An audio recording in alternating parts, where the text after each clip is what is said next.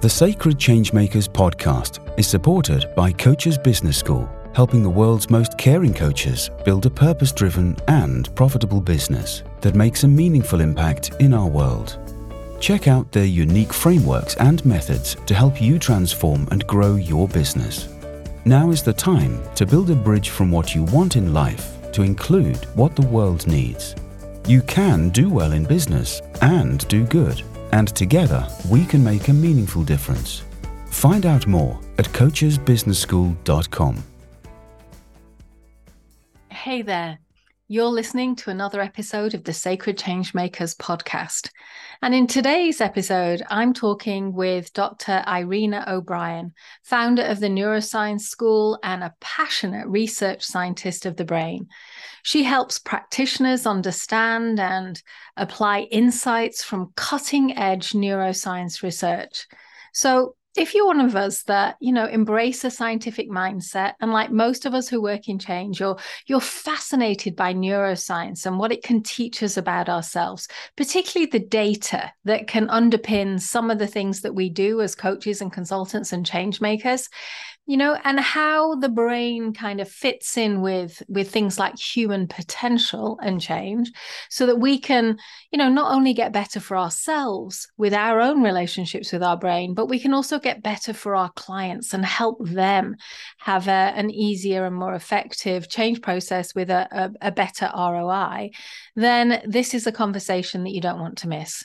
Because Dr. O'Brien teaches coaches and other helping professionals how to achieve better results for their clients with neuroscience by really digging in and understanding the brain research. She loves seeing her students gain confidence in their ability to evaluate neuroscience findings and then use them successfully in their own practice. Her certificate program in neuroscience is certified by the International Coaching Federation for continuing coaching education credit. And Dr. O'Brien, she has studied neuroscience now for 25 years. She holds a PhD in neuroscience from the Université du Quebec in Montreal, where she did brain imaging studies, and she completed a postdoctoral fellowship at the Center for Language, Mind and Brain at McGill University. So if you're interested in just learning more about your grey matter, about neuroplasticity and its role in the change process, then Dr. O'Brien's going to bust some myths about the brain. She's going to help you understand what the latest research shows, along with a few simple and practical techniques that can really help us all to live our best lives. It's a fascinating conversation that I think you'll enjoy. So let me introduce you to Dr. Irina O'Brien. Hey, Irina, welcome to the Sacred Changemakers podcast. How are you doing today? Oh, I'm doing well, Jane, and it's great to be here. Yeah, I'm really looking forward to talking to you. Neuroscience, I think, is one of those areas that has really been up and coming, and is something that I think, a lot of change makers are thinking about, from coaches to consultants. So I'm really excited to talk to you today about what you're really passionate about. But before we dive in, our listeners have just heard your professional bio, so they know something about you. But I'd love to hear, like in your own words, something about the real life human behind the bio. Who is she? Oh my gosh, I really wasn't prepared for that. I wasn't prepared for that question. So I'm a mother of three children, three adult children now, the older adults now. And this isn't my first career. I used to be a chartered accountant. So that was my first career. Wow. And it wasn't something that's probably my bio. I wasn't really passionate about it. And so after my third child was born, I went back to university and I did another undergraduate degree in psychology. And then during that first semester, I took my first course in neurobiology. It felt like my mind had been let out of a box. Wow. I was just blown away. And then I just went all the way to a PhD. So I was a research psychologist. I was a research psychologist and I did do my research. I did brain imaging studies and electrophysiological studies while I was working on my PhD and my postdoc. So, yeah. And I've had a love affair with the neuroscience since. Wow. And I love how you describe it as a love affair, because it's almost like, as you described it, then it's almost like the lights went on The inside. lights did go on then. And it's so different to accounting. So, what is it about neuroscience and neurobiology, I think you said, that really captured you? I've it's the fascination with the brain, and it's also I love research. I love digging Mm. to find an answer. And the brain is so complex that you can just keep digging. I mean, and neuroscience has just scratched the surface of what's possible, and scratched the surface of our learnings about the brain, because there are new techniques that are coming out all the time Mm. that will allow us to even have better detail and learn more about the function of the brain. Mm. So yeah. Yeah.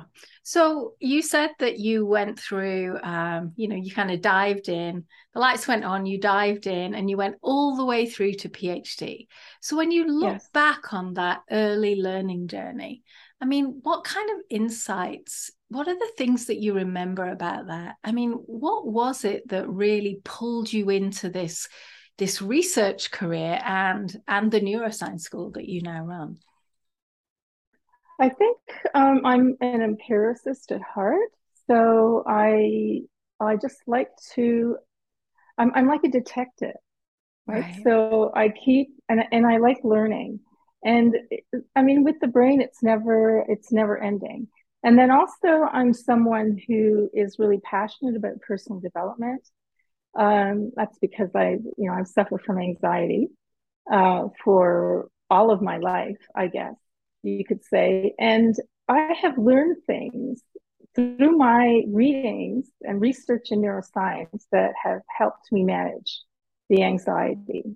Mm. And I see that with my students now too, is that how the learnings are practical, right? People think that neuroscience is so hard and they're never going to get their minds around it. And it's just not true. With a little bit of help, you can get your mind around it. And there are practical learnings from the research. Mm. And you talked about something, that anxiety that is Yes. absolutely, I mean, if we look at the data, it's absolutely rife right now in our culture and in our society. I just wondered, could you give us a sense of, if there's anybody that's listening that's also, like you, suffering from anxiety in some way, how can neuroscience can help? Well, one of the things that really made a difference for me was when I learned about these two networks in the brain. I mean, we have many networks because that's how the neurons are divided into networks. Um, and so, two of the networks that are important here are the default mode network and the central executive network.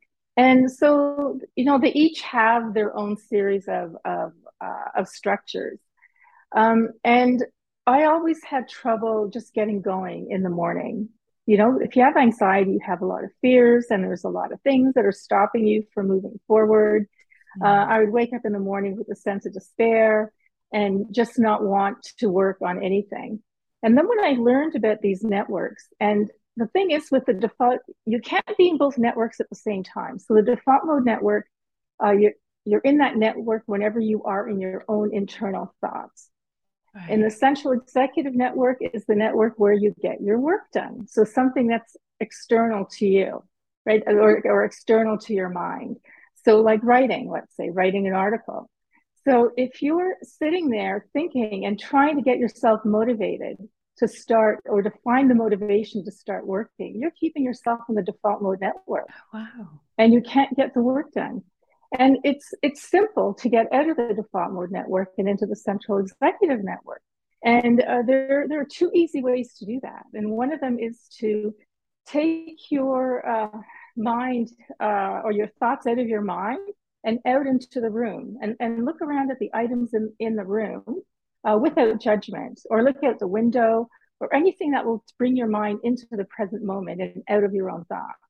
Mm. And the other way, and which is a really great way, which is what I do, is just start working on something that's still important, but that's small and that you can succeed at. So the key is that you have to have success on that task. that you choose in the morning. And that's been a game changer. So I don't have that despair anymore. And on days when I really don't feel, and we all have those days, I'm sure you have those too, that we just don't feel like working. I think, well, I've got to get something done. So I'll choose something. And it has to be important. It has to be something that moves you forward in your work. So let's say that I'm writing. I want to write an article. And I'll start with a section like describing the method that they used in the research study, because I can kind of cut and paste that and edit it a little bit. So it's an important task. It's easy, and I can succeed at that. Mm-hmm. And then that gives you a dopamine. It gives you a rise in dopamine, and then the dopamine lasts for a while until the next task. And it predicts success on the next task. So in effect, you could set up your day as a series of small tasks that you can succeed at. So that's really the key, is to have success on those tasks. And that can set you up for a really great day. Yeah. A productive day. A productive day. And I love how simple what you're talking about is. It's simple, isn't it? Yeah, it's real. Well, it's like all the most powerful and profound things. They are usually incredibly simple and replicable. And that's how we can use them, because they are so simple. But I love that idea of just starting somewhere very easy. And then, like you say, that you start to feel good about what you've done, the dopamine kicks in, and that's enough then to carry you into the more challenging aspects of your article writing. So that is fabulous. That is really great. So of course, right, this is the Sacred Changemakers conversation and podcast. Yeah. And one of the things we talk about a lot, because we have a lot of coaches and consultants and business leaders in our audience, is we talk about human change, and we talk about how we can inspire change that's sustainable, how we can, kind of shape a better future for us all, and do that from the individual to the collective.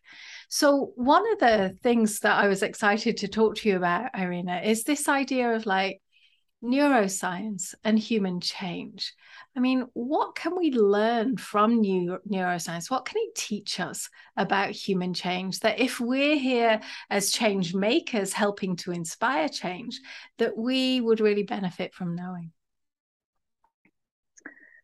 Oh, wow. How long have we got? that is such a big question. Well, for one thing, the brain does not like uncertainty. So the brain likes certainty. And so that's why for many people, change can be hard. Right? And so you have to help people create change in ways that, I was going to say small changes, right? But I mean, and people have different tolerance for change, right? But if someone doesn't have that much tolerance for change, so you have to make it small enough that they're able to do it. And then, so there are ways also of working. The brain works in certain ways. And so you need to work with the way that the brain works. So let's say, for example, one common thing that coaches often ask their clients is to visualize having succeeded on a task or succeeded in a goal. Well, if all they do is see themselves standing on the podium of success, that can actually be detrimental to reaching a goal. That's what the research shows. Oh, wow. And the reason for that is because there's a drop in energy. Once you see, hear, and feel having succeeded, your brain thinks that you've already done it. And so there's a drop in energy. And so with this particular research study, they measured the drop in energy using systolic blood pressure. And that's what they found, that after someone visualized seeing, hearing, and feeling that they had already succeeded, there was a drop in systolic blood pressure. And so the way to do it is to, if you're going to visualize, the steps that you need to take to get to your goal. So you visualize the process, right? And so people say, well, athletes visualize all the time. They do, but they don't see themselves just standing on the podium with a medal around their necks, right? They Right. see themselves running the race Yes. or hitting Yes. the stroke, right? Yes. And so that's what we have to do too if we're going to visualize. Right. Right. And that makes a lot So of sense because I learned that in my NLP master practitioner, I don't know how many decades ago, probably before neuroscience was as popular as it is today. But that's great nuance there in the actual process of helping people visual. Because I'd thought because also I have a daughter who's an ultra runner.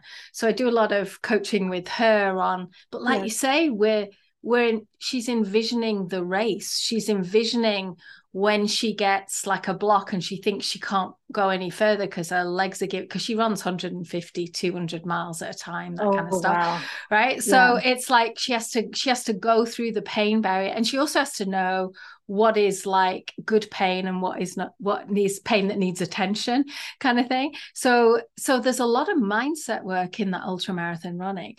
But I hadn't made the distinction from the just like seeing her. And I do get her to go to see the process of the race, but also then running through the completion, because that's always the big thing with ultramarathon running is the goal is always to complete, really. Not so much about times, more about completion.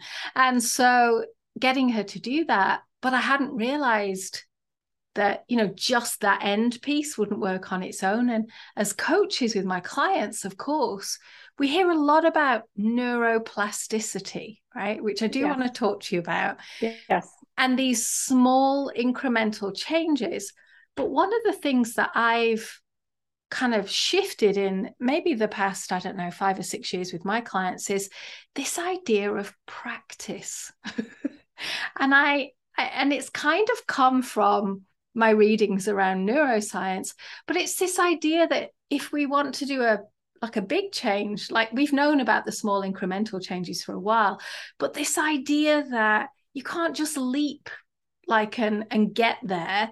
It's like, let's get the touch points, the milestones, the practices, the habits, if you like. I know that's another way of thinking about it. And I think of it in beliefs, behaviors, and structures, because I'm also a therapist, a shiatsu practitioner, therapist, which means I learned that with healing, right? This beliefs, behaviors, and structures. And so this idea of practice, I believe, is important. Does the neuroscience back that up, or is there something else that I'm missing? No, absolutely. Absolutely. To create a new habit, it's all about practice. Right. And about making the change small enough, right? Because we just can't do big leaps all at once, right? We can do successive approximations to that big leap. And then also to neuroplasticity. So the brain changes with experience. So that is what neuroplasticity is. And so in order to create these brain changes that you desire, you have to work toward a goal. It has to be deliberate. So you have to be making changes toward that goal. And then you have to practice. Right. And how long it takes, it depends on the complexity and the difficulty of the goal. Right. If you're learning to juggle, for example, they can see brain imaging changes in as little as 3 weeks. Oh, wow. Yeah, for learning how to juggle. So, most of what you want to do is more difficult than that, right? Or most of what you want to help clients with is more difficult than that. So it could take a while, but you will get there with practice, and then there will be brain changes that are associated with that. And so going on from that too is, do you mind if I just add? No, please do. Things? Please so do. Neuroplasticity. So bilingualism, learning in that second language and learning to play a musical instrument are incredibly beneficial for the brain and for preventing. I wouldn't call it preventing, is not the right word, because we're not going to prevent, but protecting us from cognitive decline as we age. Because these skill because learning a new language, learning to play an instrument trains a lot of skills at the same time. So in these complex tasks, so it trains the brain in many different ways, which are beneficial. And in fact, bilinguals see or dementia in bilinguals is seen about 4 years later than in monolinguals. So there is protection. Yeah. Wow. Which you said something there like brain training, and I straight away went to, oh my gosh, like if I look on the Apple Game Store, there's so many like brain training things. And I don't know, are they embedded in real science, or is this just like, like them jumping on the bandwagon of whatever? And so it makes me kind of think about the myths that we have about the brain that aren't true. And I just wondered if you could highlight a few of those for us. Well, there is a myth that we only use 10% of our brain. Right. Right. But that's absolutely not true. We use all of our brain all of the time. We use it in people just use it in different ways, right? Because the brain has been built over our lifetime through past experience, like through through our environment. So each one of our brains is in a way different, even though we're very much alike, we're still very different from each other. So each brain is unique. Right. So, I mean, you talked there about like two things that I believe I'm not good at. One is being bilingual, because I've kind of got schoolgirl French and schoolgirl German from growing up in England. But I wouldn't say I can converse very well in either of them. I also did Latin, which was very difficult. And then you said playing a musical instrument. I used to play the oboe, but kind of dropped it as quickly as I could because I wasn't very good at it. So here's my question, right? Is it possible, given that we know what we know about neuroplasticity today, does it mean that we can all do anything we want if we put enough time and effort in to change our brains? Or is it still that there are people who have a natural inclination for, I don't know, being bilingual or playing musical instruments, and they'll always be way better than me? So it isn't true that that all of us can do absolutely everything that we want. There are constraints, right? Some of them might be genetic constraints. We might not have the genes. We might not have the personality. We might not have the intellectual capacity. Right. But within that, right, the brain is plastic, and it's plastic into old age. So you can always keep training your brain. And so it's just within those constraints. And as far as interestingly, as far as bilingualism goes, my dissertation was on second language learning when I did my PhD, actually. And so it was on working memory, or a specific portion of working memory called phonological memory. And it's just hearing sounds. It's the ability to hear sounds and repeat those sounds that you heard. And people who were better at that, like, so you only have to remember it for 1 or 2 seconds and then repeat it. So people who are better at doing that progress faster in learning a second language. Well, some people are just not able to do that. And it has nothing to do with intelligence. And so one of the stories that I came across when I was doing my research was of a PhD in biomedical physics. So a highly educated man, obviously, and he couldn't remember a phone number long enough to write it down. Oh, wow. Yeah, he could not do that. Okay, that makes me feel better. So, yeah. But I know I don't have a strong auditory sense in that way. I'm way more visual. And so I know, like, if I'm listening to podcasts or audios or something like that, and I know I've really enjoyed the podcast, one of the things I do is I get the transcript, because otherwise I just know I can't retain. I just know I enjoyed it. I can't always remember what the highlights were, though. But if I get a transcript and then I can highlight, I remember like most of it. So I think it's just like you say, knowing what works for you and what doesn't. But so there's another thing now bubbling up to the surface for me, which is all around change. And, you know, when I look back on my career, I've been in the change industry now for over 3 decades, which is a long time. And I know I've seen some of the fads of different things come and go. And I remember when I first started out in the early 90s, that there was this big movement, particularly in the UK, of like, you know, find your weaknesses and then, you know, work on those and bring them up to a level, right? And then as we moved into, I don't know, the 2000s, and I think it was Darren Hardy that brought in, somebody brought in Strengths Finder, and then it was like, forget your weaknesses, now let's work on your strengths. Like when we're working with clients, and indeed for ourselves, is there a balance between the strengths and weaknesses, or is it that we should ignore one and go to the other? Should we be just working on strengths and ignoring our weaknesses? What does the neuroscience tell us about this kind of space? I mean, the brain is plastic. So in theory, right, subject to these constraints. And we should be able to train ourselves to do anything within these constraints.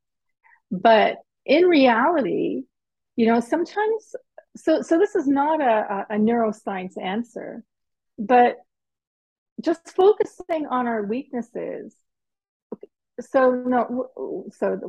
What I really want to say really is that everybody has their genius. Everybody has something that they really shine at, right? And so to develop that, right, rather than, so you can become really good at whatever it is that you love and that you shine at doing. And if you just focus on the weaknesses, you just might be mediocre for the rest of your life. And so it doesn't mean that you shouldn't, but I think we've had too much focus on improving our weaknesses. And I think that there is a balance between the two, right? Really focus on your strengths and then develop those weaknesses that you need to make yourself, to bring out your genius. Yeah, no, that makes perfect sense to me. It does. And because it's fascinating to me when I look at how change itself and the process of change has kind of changed over the different decades. And now neuroscience is something that, you know, many of us are really interested in because it's got a strong scientific kind of, like you say, it's got a research background that can underpin, you know, some of the things that we do. So what, you know, for people like coaches and consultants, one of the messages that I often talk about is how we don't just learn things, but we need to embody our knowledge. Because I meet a lot of people that have been on a lot of courses and done a lot of stuff, but yet they're not living into that knowledge. And what I mean by that is, for me, I think that it's the action. It's not just what do I know passively, and I've just learned something. I don't know that we actually know anything viscerally until we move into action around it, which is this idea of practice that we talked about earlier.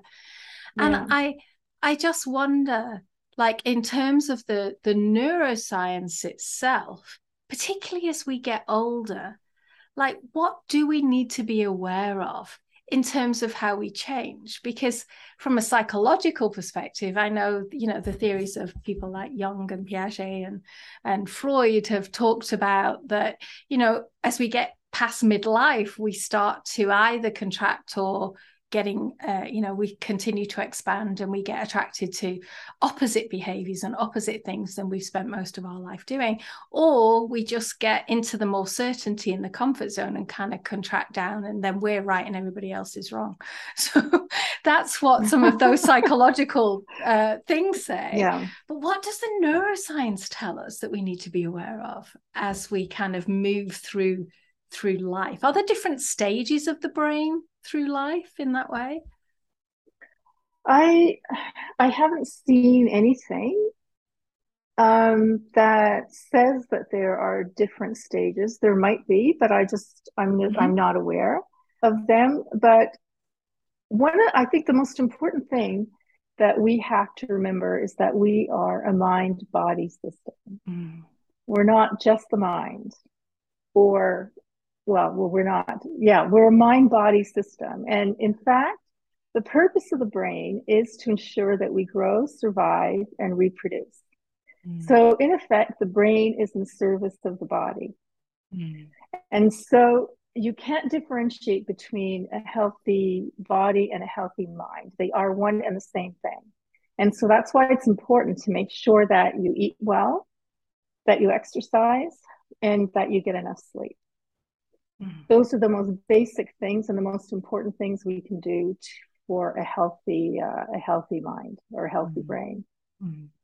And you just said two words there interchangeably that I sometimes think of as quite different, which is brain and mind. So in your world, are they interchangeable? Do they mean the same thing or do they mean different things? The mind is a product of the brain. Okay. So I wouldn't dwell on that, too much. Yes, I think many people use it interchangeably. Okay. So let's just say that I'm using it as synonyms, right? But the mind is a product of the brain. Okay. You sound so certain when you say that. You really do, which is interesting to me because I'm not sure that I fully agree. But anyway, because I'm kind of, when I say that, I'm looking into things like consciousness and the brain and consciousness and mind and what is mind and where does that fit? And there's been some study that the mind is also in the gut and in different places. It's not just in the brain. But I just wondered. So let me clarify. Yeah, please do. Yes, please do. So you are right, and especially when we talk about consciousness, right? We need the brain and the body, right. Because so when I was in grad school, there was one course that we did that was just super fascinating. We talked about the brain a lot. And on one of the questions that we discussed was if you just took the brain and put it into a bowl all by itself, would it still be conscious? Oh. And no, the brain would not be conscious, right. Because the brain wouldn't have any incoming stimuli and it wouldn't have any outgoings either. It wouldn't be able to influence any outgoings. So it would just sit there and eventually it would just shrivel and die because there'd be nothing coming in and nothing going out. So yes, for consciousness, we need both the mind and the body, the brain and the body. Absolutely. And so that's why you have to keep your body healthy also, because if you're feeding your body junk, then you're feeding your brain junk. Yeah. And what's fascinating to me about this idea of like neuroscience itself is, of course, it's situated in many ways in the physical reality, in the fact that we can touch and we can see, we can do brain imaging, we can actually then interpret the results, but we've got real hard life data that we can actually tangibly see. Whereas when we talk about the mind, to me, and consciousness, it feels like almost an invisible kind of thing. It's intangible. And therefore there's an awful lot of different perspectives and worldviews that come into what is the mind, what is consciousness, and what's it got to do with anything. And I know there's a number of researchers that have been trying to situate the consciousness somewhere in scientific physical reality, and I have really struggled to do that in any way, shape, or form. But I just wondered, what's your sense of when you think of neuroscience, do you see it as a purely physical, tangible science, or are there Einstein used to talk about what did he say, spooky something at a distance, I can't remember, spooky atoms at a distance or something, which was what he kind of said to all the things that I guess back then were the beginning of quantum that we didn't really understand, but is now beginning to emerge into the world. What's your view of neuroscience in that way? I mean, are there elements that, because you said at the beginning, there's so much complexity to this, we just keep evolving and learning. Is it possible that there's elements of the brain that, can't be seen and can't be kind of quantified in the way that the scientific mindset would like to? Well, I mean, of course, because we don't know. I mean, brain science is just in its infancy now, right? Since brain imaging started, and it wasn't that long ago. It was in the early 90s that brain imaging started. Um, yeah, except that except that if you look at the purpose of the brain is to ensure that we grow, survive, and reproduce. So it's all about biology. We don't think or do or emote except as it benefits our survival. Right? So it's really an interesting way, and I love that way of looking at the brain, right? And so we think that we have, and even our higher level thoughts are in service of our biology, right? Because yeah, our is in service of our biology. Yeah. So how would I explain that further? I'm trying to think here how I would explain that that in a better way.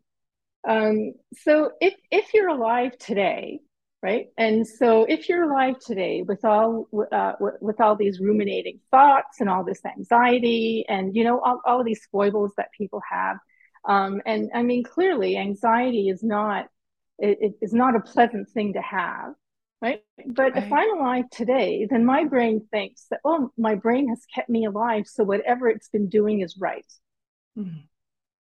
So that's what I mean by the brain is in service of our biology, and that everything we think and do is in service of that biology. Does that mean it is the best way? No, it doesn't mean that. It means that it's kept you alive for this long, so the brain thinks it's doing something right. And if you want to change that, the way you think, then that's going to require some effort. And because the brain is built on experience, so every time you make these changes, you are changing the experience of the brain, right? So then the brain has new data. Right. Does that make sense to you? It does. And there's something bubbling now, which is like a small insight in a way. Like as I'm listening to you talking, Irina, I'm getting the sense that if the brain is this, really into this neuroplasticity, it almost sounds like, and this is what I want to ask you, it sounds like it's always changing. It must always be changing because the environment around me, what I'm doing or not doing, well, I can't not do really, everything's doing. And so even the decisions I make to not do something is still a decision to do something else. And so does that mean that it's constantly in this place of flux? It's constantly shifting and changing. And is that what makes it alive?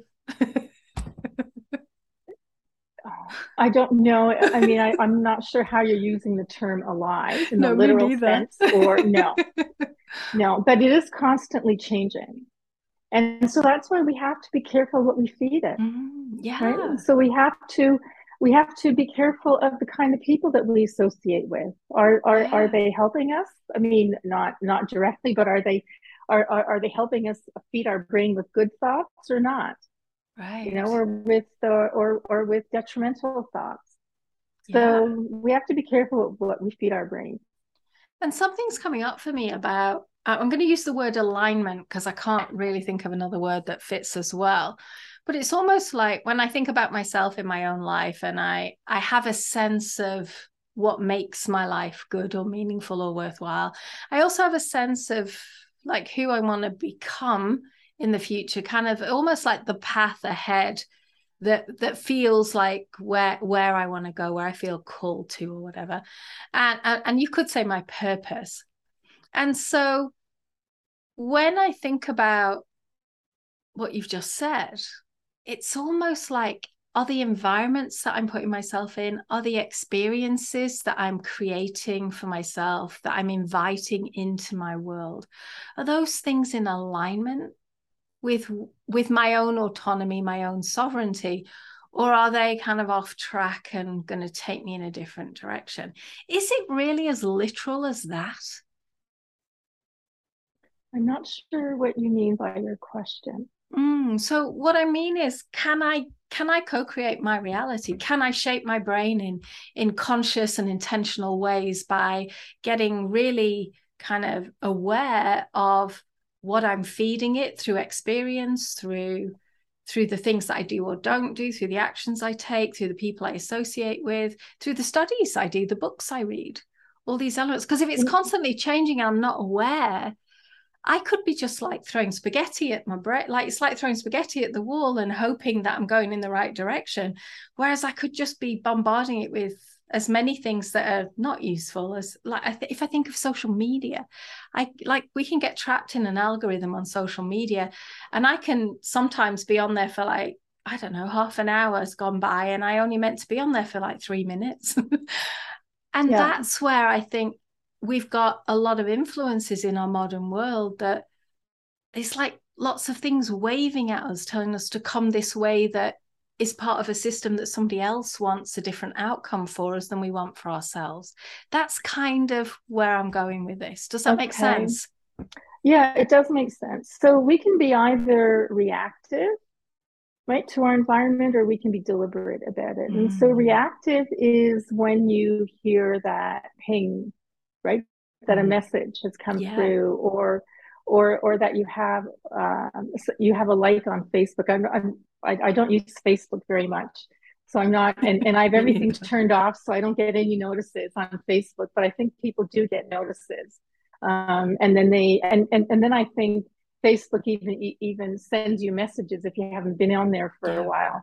So those are all reactive, right? And so, but you can also be deliberate, and you can choose whether you do want to go there or not. So having, like for me, I don't have text message notifications turned on. I always have my phone on silent. Anyway, and I don't have email notifications either coming in, because every time a notification comes in, it disrupts you from your work. It takes a long time to get your thoughts back into your work. And a long time. I mean, it could take you 10, 15 minutes to get back into your work after you've been distracted. So you can be intentional and deliberate about where you place your attention. Yeah. And that feeds into something. And not all the time, right? You're not going to succeed 100% of the time, because we're only human. And in fact, most of our life is unconscious. Right. Most of the things that we do, we're not really that conscious of. Yeah. And that's kind of where I was going with this kind of next area, which is around like raising awareness. Because one of the things I notice in your story is that, there came a point where you became viscerally aware of your brain and built, I could almost say, a different relationship with it, whereas previous, there probably wasn't one. If I think about me, like, I don't know that I have really a relationship with my brain and my neuroscience in the same way you do, because you're passionate about it.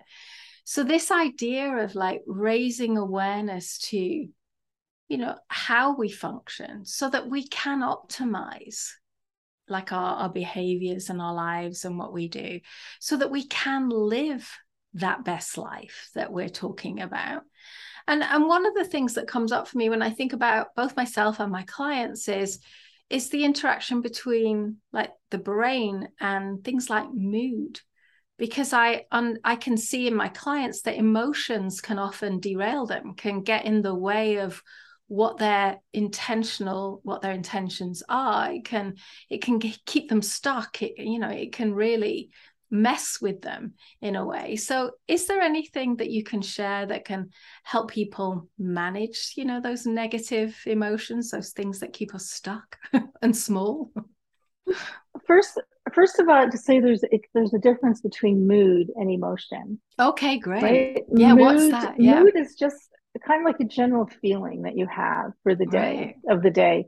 And mood is there. And so in psychology, we call it affect. And so it's there all the time, even at night. And so it's simple, like, oh, I'm just feeling blah today, and without any really specific reason, right? And some days you're feeling really up and upbeat, but not because anything specific happened. You're just feeling that way. And so that is mood. And mood is simply the sum of what I call, or from Lisa Feldman Barrett, what we call the body budget. And the body budget really is your energy level. And so it's made up of diet, exercise, and sleep. So how well did you eat? How have you been exercising? How well did you sleep? And then also and anything else that can, like pleasant experiences, right? That can increase your energy. Unpleasant experiences decrease your energy. So you have to look at that as your energy level, and that affects your mood. And emotion is in response to a specific thing, right? Something that happened. And mood can be there for a long time. Emotion is transient. I mean, okay. it's kind of, it is like true motion. Yeah, it's transient. Right? Okay. So for example, people will often use, like, the big word now is anxiety. It used to be stress, right? People overuse the word stress, and now they define everything as anxiety. I know my anxiety is not like just the anxiety that people are using today, because I've had it for a long time from due to a childhood trauma. So yeah, so you have to be careful about using these all-encompassing words like stress, right? Because these words, what are the 3 P's? Permanent, pervasive, and there's another P. Permanent, pervasive, and personal, right? And so words like stress and anxiety sound permanent, like they're there for a long time. Whereas if you were to use words like frustrated, right, that's temporary. Right? Yeah, no, I can feel that. Yeah, I can feel that. Unhappy, disappointed, annoyed. What about things like fear? Because I notice fear being very pervasive at the moment, much more so than it has been at other parts of my career. For my clients, I feel there's a lot of fear in the culture now. Is that a mood or an emotion? Because I'm still trying to work out. Because to me, fear feels chronic right now. It doesn't feel like it's comes and goes. Yeah, we have to be careful with these chronic words. So our words define our reality, and so to the extent that we can use more specific words, and fear is a hard one. I don't really know I'm not sure what to say about fear. A couple of the classic ways to deal with negative emotions is to name them. Yeah. Right. It's to name them, or to what's the other one? It's to label them, or to what's that thing called where you give it another meaning? That just slips my mind. Like, what else could it mean, right? So this combination of sensations that you're feeling, what else can you be? Reframing, that's what I was looking for. Yeah. Right? Reframing. Yeah. So labeling or reframing. And I mean, most coaches know that, right? About labeling and reframing. But the thing is that the research shows that if we label or reframe an emotion, it not only reduces the immediate emotional charge, it reduces the amygdala activation. Oh. So those are 2 simple techniques, and then absolutely be careful about giving a name to whatever you're feeling, and try and make it as specific as possible, and not just use big words like overarching words such as stress or anxiety. Yeah, it's hard. I think one of the things about language, because I completely agree with you. I think in some ways language confines our experience, and having worked cross-culturally as a coach, I also notice how language defines our worldview. Because when I've worked in Finland, they have like 26 different names for snow, whereas we just have like snow. And it's fascinating when you get into that nuance that you're talking about there. I think sometimes we don't always have the language for what we now know and where we're headed, in a way. And I totally agree with you. I think if we can get more mindful about the energy beneath the words that we're saying and our intentions, which, all comes back to awareness, which is what we were talking about before, which is really important, I think, for all of us. So, Irina, yes. I'm noticing the time, and I just want to ask you, if there's something that you wanted to talk about today in our interview, something that maybe we haven't got to, or maybe it's just some words of wisdom for our audience about how neuroscience can help them to live their best life. I mean, what might it be? For me, I'm really passionate about that we're a mind-body system, and you really have to take care of your physical body. So diet, exercise, and sleep. Because if you don't have those, no matter what else you do, you aren't going to have your best brain. Right. It's just not possible. Right. And it's fascinating when you say that, because again, it's so simple. It's something we all know, but we don't do it all the time, do we? Maybe I'm projecting here, but I think that's very true. I teach my students about that. My students get it now because I stress it. Mm-hmm. Yeah, really important. Thank you so much for our conversation today.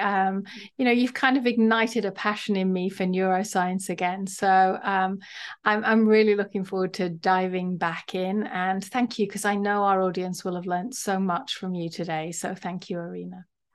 Oh, thank you, Jane, for this opportunity to let me speak about what I love. You're so welcome, my friend. Okay, everyone, that's all we have time for today. Thank you so much for listening in. Now, before we go, I want to remind you that all the resources and links for our guests are in the show notes at sacredchangemakers.com. A big thank you to members of Coaches Business School, who are our podcast sponsors, and our extended community, who are helping us make a global impact aligned with the United Nations Sustainable Development Goals, all visible on our website. And if you're looking for more soul in your life and business, if you have a sense that you have a calling, maybe you're here to make a bigger impact or simply connect with others on your change-making journey. If our episode resonated with you today, I hope you'll consider joining us. Again, you can find out more at sacredchangemakers.com. So for now, I just want to say thank you. Thank you for listening. Thank you for your intention and efforts to make our world a better place. Until next time, lots of love.